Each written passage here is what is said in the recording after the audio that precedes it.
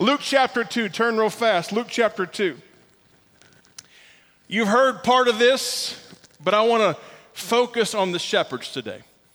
And we've been reading some of these verses throughout the entire month because of the Christmas story. This is all at the front end of the Gospel of Luke, and Luke is a great book to look at. In fact, we're going to begin a journey next week going through the entire Gospel of Luke between the first of the year and through Easter time. So please take a second if you get a chance to start reading the Gospel of Luke every day. It's a great book that tells us who Jesus was. If you want to be a Christ follower, you got to know Jesus. And he is definitely discovered in the Gospel of Luke. Luke chapter 2, we're going to go to verse 8, kick it off there. And you've heard some of this, but it needs to be reread just for context of today's conversation. It says, and there were shepherds living out in the fields nearby, keeping watch over their flocks at night. An angel of the Lord appeared to them, and the glory of the Lord shone around them, and they were terrified. But the angel said to them, do not be afraid. I bring you good news, now watch this close, that will cause great joy for a few people. No, it says for all people. Who qualifies as all people today? That's all of us, right? Keep reading here. Today, here's the good news. Today, everybody say today. Come on, say today. Today, in the town of David, a Savior has been born to you. Just think for a second, if you could, put yourself in their sandals next to their sheep. How would this have heard in your ears? How would you have received this in your ears today? It says, he is the Messiah, the Lord. This will be a sign to you. You will find a baby wrapped in clothes and lying in a manger. And suddenly, a great company of heavenly hosts appear with the angel, praising God and saying, glory to God in the highest heaven and on earth, peace to those on whom his favor rests. Verse 15, a few more verses to go.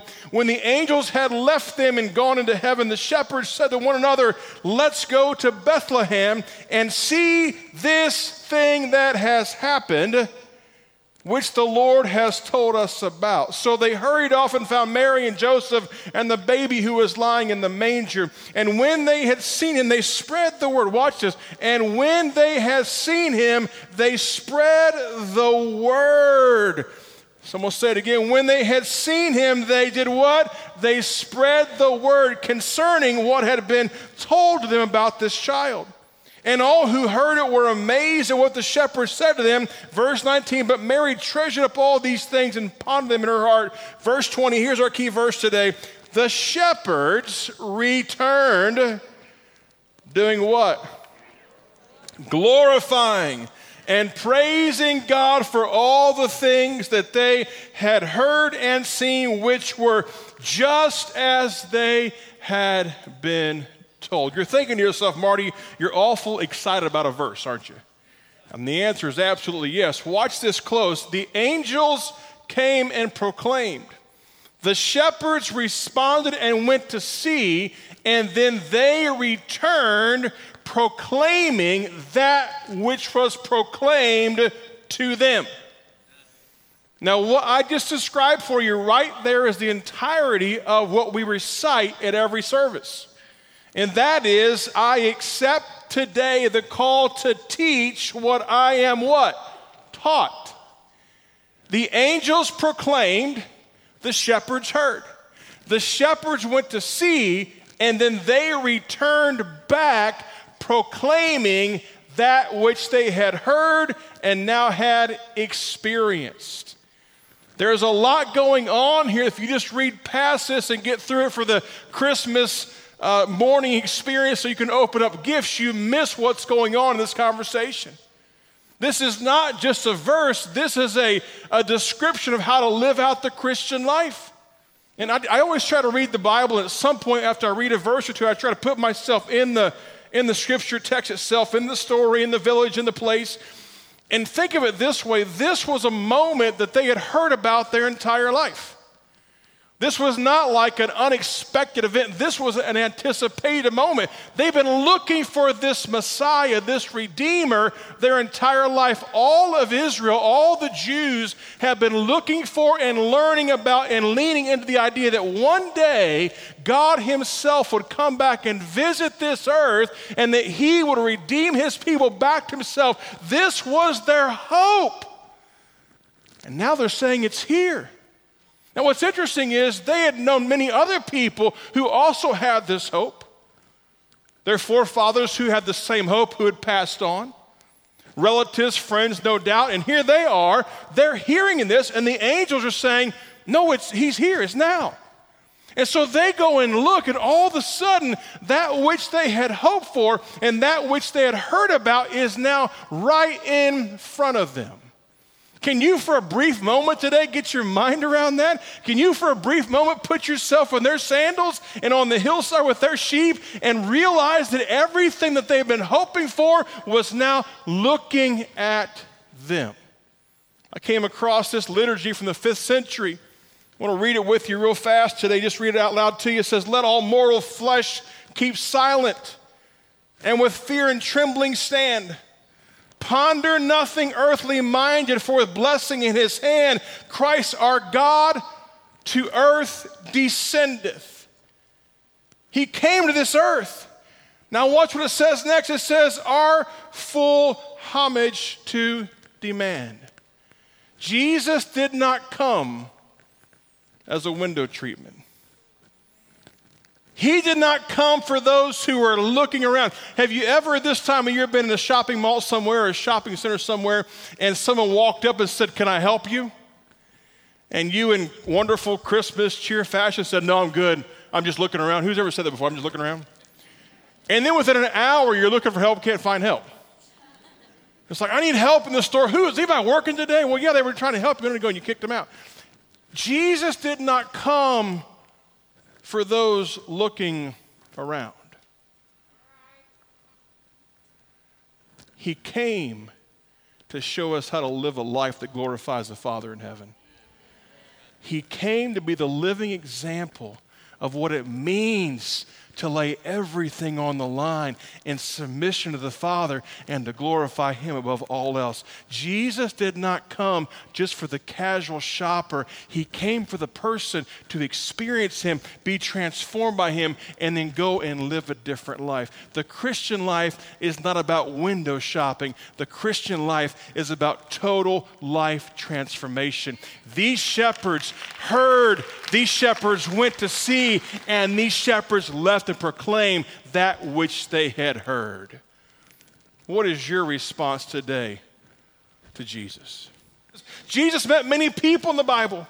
For example, the rich young ruler, he walked away sad because he had many possessions. He did not want to do what he was told to do. He had this interest in eternal life, but when Jesus put it on the line, he thought, "Man, I just can't do that. That's just too much to ask." He walked away sad. The woman at the well in John chapter 4 that met Jesus, that talked to her about her entire life, she left him and went and told everybody in the town. She said, "Come and meet the man." She brought people to meet Jesus. In the scripture, another man met Jesus as a guy by the name of the blind man. We don't know his name. We call him the blind man. He don't have a name. He has a condition. He was confused. I get it. He wasn't sure what happened, but he just knows this. He knew he was once blind, but now he sees.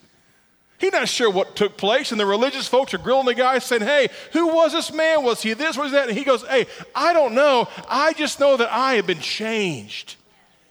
And I could tell you today that maybe today you're not a theologian, that's fine, but maybe you just know that your life has been changed because you met Jesus Christ. What about a man named Zacchaeus, the tax guy? Zacchaeus met Jesus, and he went from being greedy to being generous. Nobody ever left Jesus quite the same. In fact, in the scripture, it seems that Jesus really either engaged people or enraged people. They were either transformed by him or they were ticked off at him. They were either completely moved to a different way of life, or they were set deeper in stone into their earthly and selfish and pride-filled ways. And I would argue that each one of us in this house today and those watching online may find different points in our journey in which we're trying to respond and figure out how we're going to respond to having met Jesus. What about Herod? He's the main guy in the story of Jesus' life. He was the king, and he was the guy that wasn't happy about a new king coming along. Herod wanted to kill him. While Herod was looking to kill him, Israel was hoping for a redeemer. There was a redemptive anticipation that this is the moment that we've been waiting for. See, people that met Jesus just never walked away the same. And that's my prayer for you today. As a follower of Christ, it's not enough to peek into the manger scene at a store somewhere or put it up on your mantle. It's not about window shopping. It's about realizing that Jesus came to transform and change how you live the entirety of your life. And the shepherds show us this. They literally had heard the proclamation, and now they're in a position to go and proclaim that which they had heard. A disciple is one that is taught for the purpose of teaching. You're never just in church for you. You're always here for everybody you'll interact with this week. Maybe this week you'll meet someone who needs to know that God keeps his word. Maybe this week you'll meet someone who needs to experience salvation. Maybe this week you'll meet someone who needs to know that God loves them just as they are. And I can go on and on describing the nature of humanity, and I can tell you that in a service like this, you're going to hear things, experience things that are sent to you and proclaimed to you so that you can go and share the good news with somebody else. Because that's how this works. When I think about this, I remind myself of Luke 20 or 2:20 again. It says that they returned glorifying and praising God for all the things that they had heard and seen that were just like they were told. So here's my question for you today. What is your response to having encountered Jesus? And maybe you haven't encountered him yet. Maybe today will be the day that you do that. Maybe this is the day that you encounter the Son of God in your life. But maybe today you would say, Marty, I encountered Jesus a long time ago. My question back is, my asking back is, what's that been like? What have you done with that response? What did he do in you that transformed how you live your life? Because if encountering Jesus as a baby sends the shepherds away proclaiming what they had heard and seen, how much more should encountering Jesus as a Savior send you away proclaiming what you have heard and seen? I'm going to land the plane with three basic thoughts today and give it to you for your notes purposes. Here we go. First of all, the shepherds were proclaiming because the promises from heaven were true.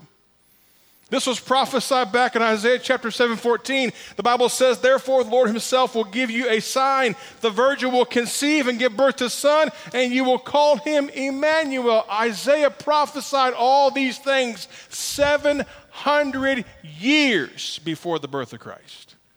Do you know God keeps his promises?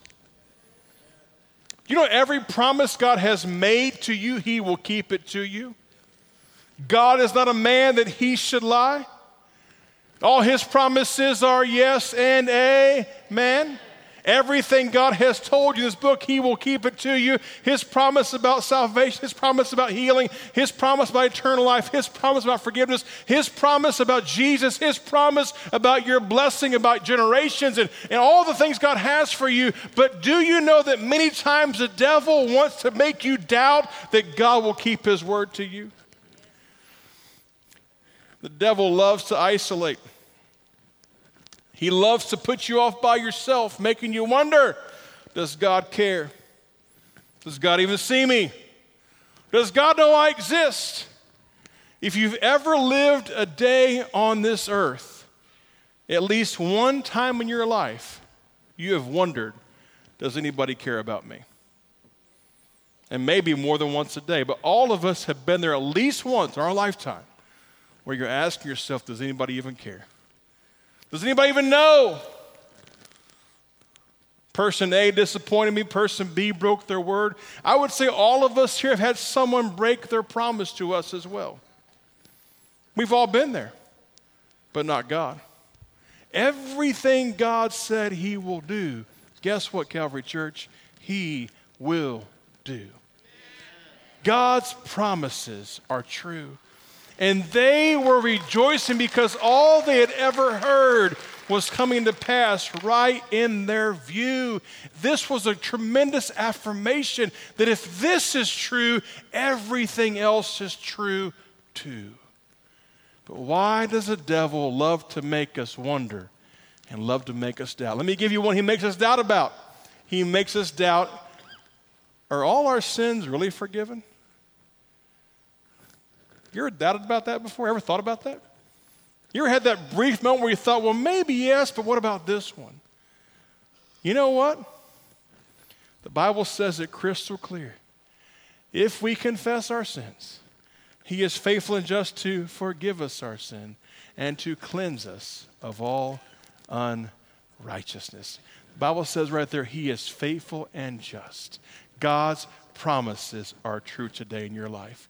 Everything God has told you he will do, he will do. The second thing that they were rejoicing about in this conversation is they were excited and they were proclaiming because their hope for redemption was now. Salvation had been looked for, redemption had been looked for, but now it's here. It's in the present moment. Matthew 1:21 says she'll give birth to a son, and you're to give him the name of Jesus because he will save his people from their sins. They're rejoicing because redemption is here. All we had looked for, all we had longed for has now shown up. Jesus, the Messiah, the Savior of the world has arrived. Here's some good news. Here's some good news. He was not just their Savior. He was not just their Messiah. He is your Savior. He is your Messiah, and he can be yours today. He can transform your entire life, save you from your sins, forgive you of your past, and give you eternal hope because Jesus still saves people today. Do you believe it? He absolutely does. Be encouraged by the truth of that. Don't ever forget that. The shepherds were proclaiming because heaven had now touched earth.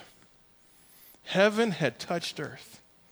Matthew 1:23 says that the virgin will conceive and give birth to a son. They will call him Emmanuel, which means what? God with us. God himself came to this earth. Do you realize what that means? That means that God is interested in the affairs of men.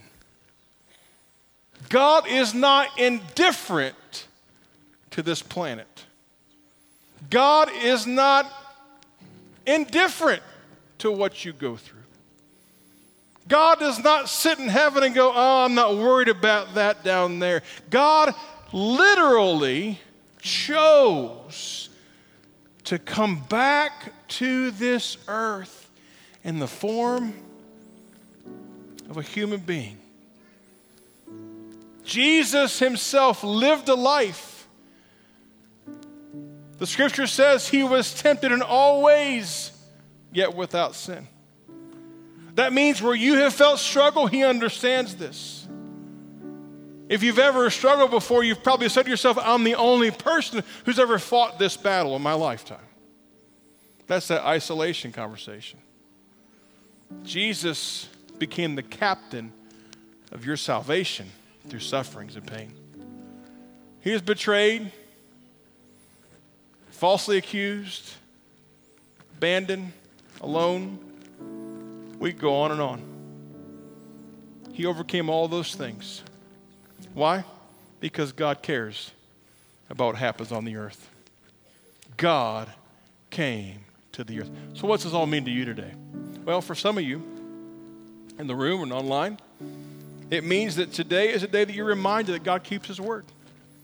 Maybe the enemy has been trying to test you and press you to doubt if God will come through. You've heard something preached, something taught, you've read something in the Bible, and you thought to yourself, well, it all sounds good, but I don't believe it. It hasn't happened yet. If you, like me, I've been in church my entire life. I've heard about the rapture my entire life. Hasn't happened yet. Because if it happened, I wouldn't be looking at you right now. Some of you might be, I'm not here. Loosen up a little bit, folks. But I believe he's coming back one day. I believe it. You know why I believe it? Because he came the first time. And God keeps his promises. So when the devil likes to pop up in your head and say, oh, that may not happen. No. I got proof that God keeps his word. So maybe that's for you. Maybe today is the day you receive that and you say, Marty, I need to increase my trust in God today. Or maybe today is the day that you begin to realize that Jesus is your Redeemer right now. And today could be the day that you make your heart right with him. You give your heart back to him and say, Jesus, be my Lord, be my Savior today. Today could be that day in which everything gets realigned properly. Today could be that day that you're forgiven of your past. You receive him as not somebody else's Redeemer, but as your Redeemer. Not somebody else's Savior, but your personal Savior. Or maybe today is the day that you remind yourself that you were taught this message so you can teach somebody else the same.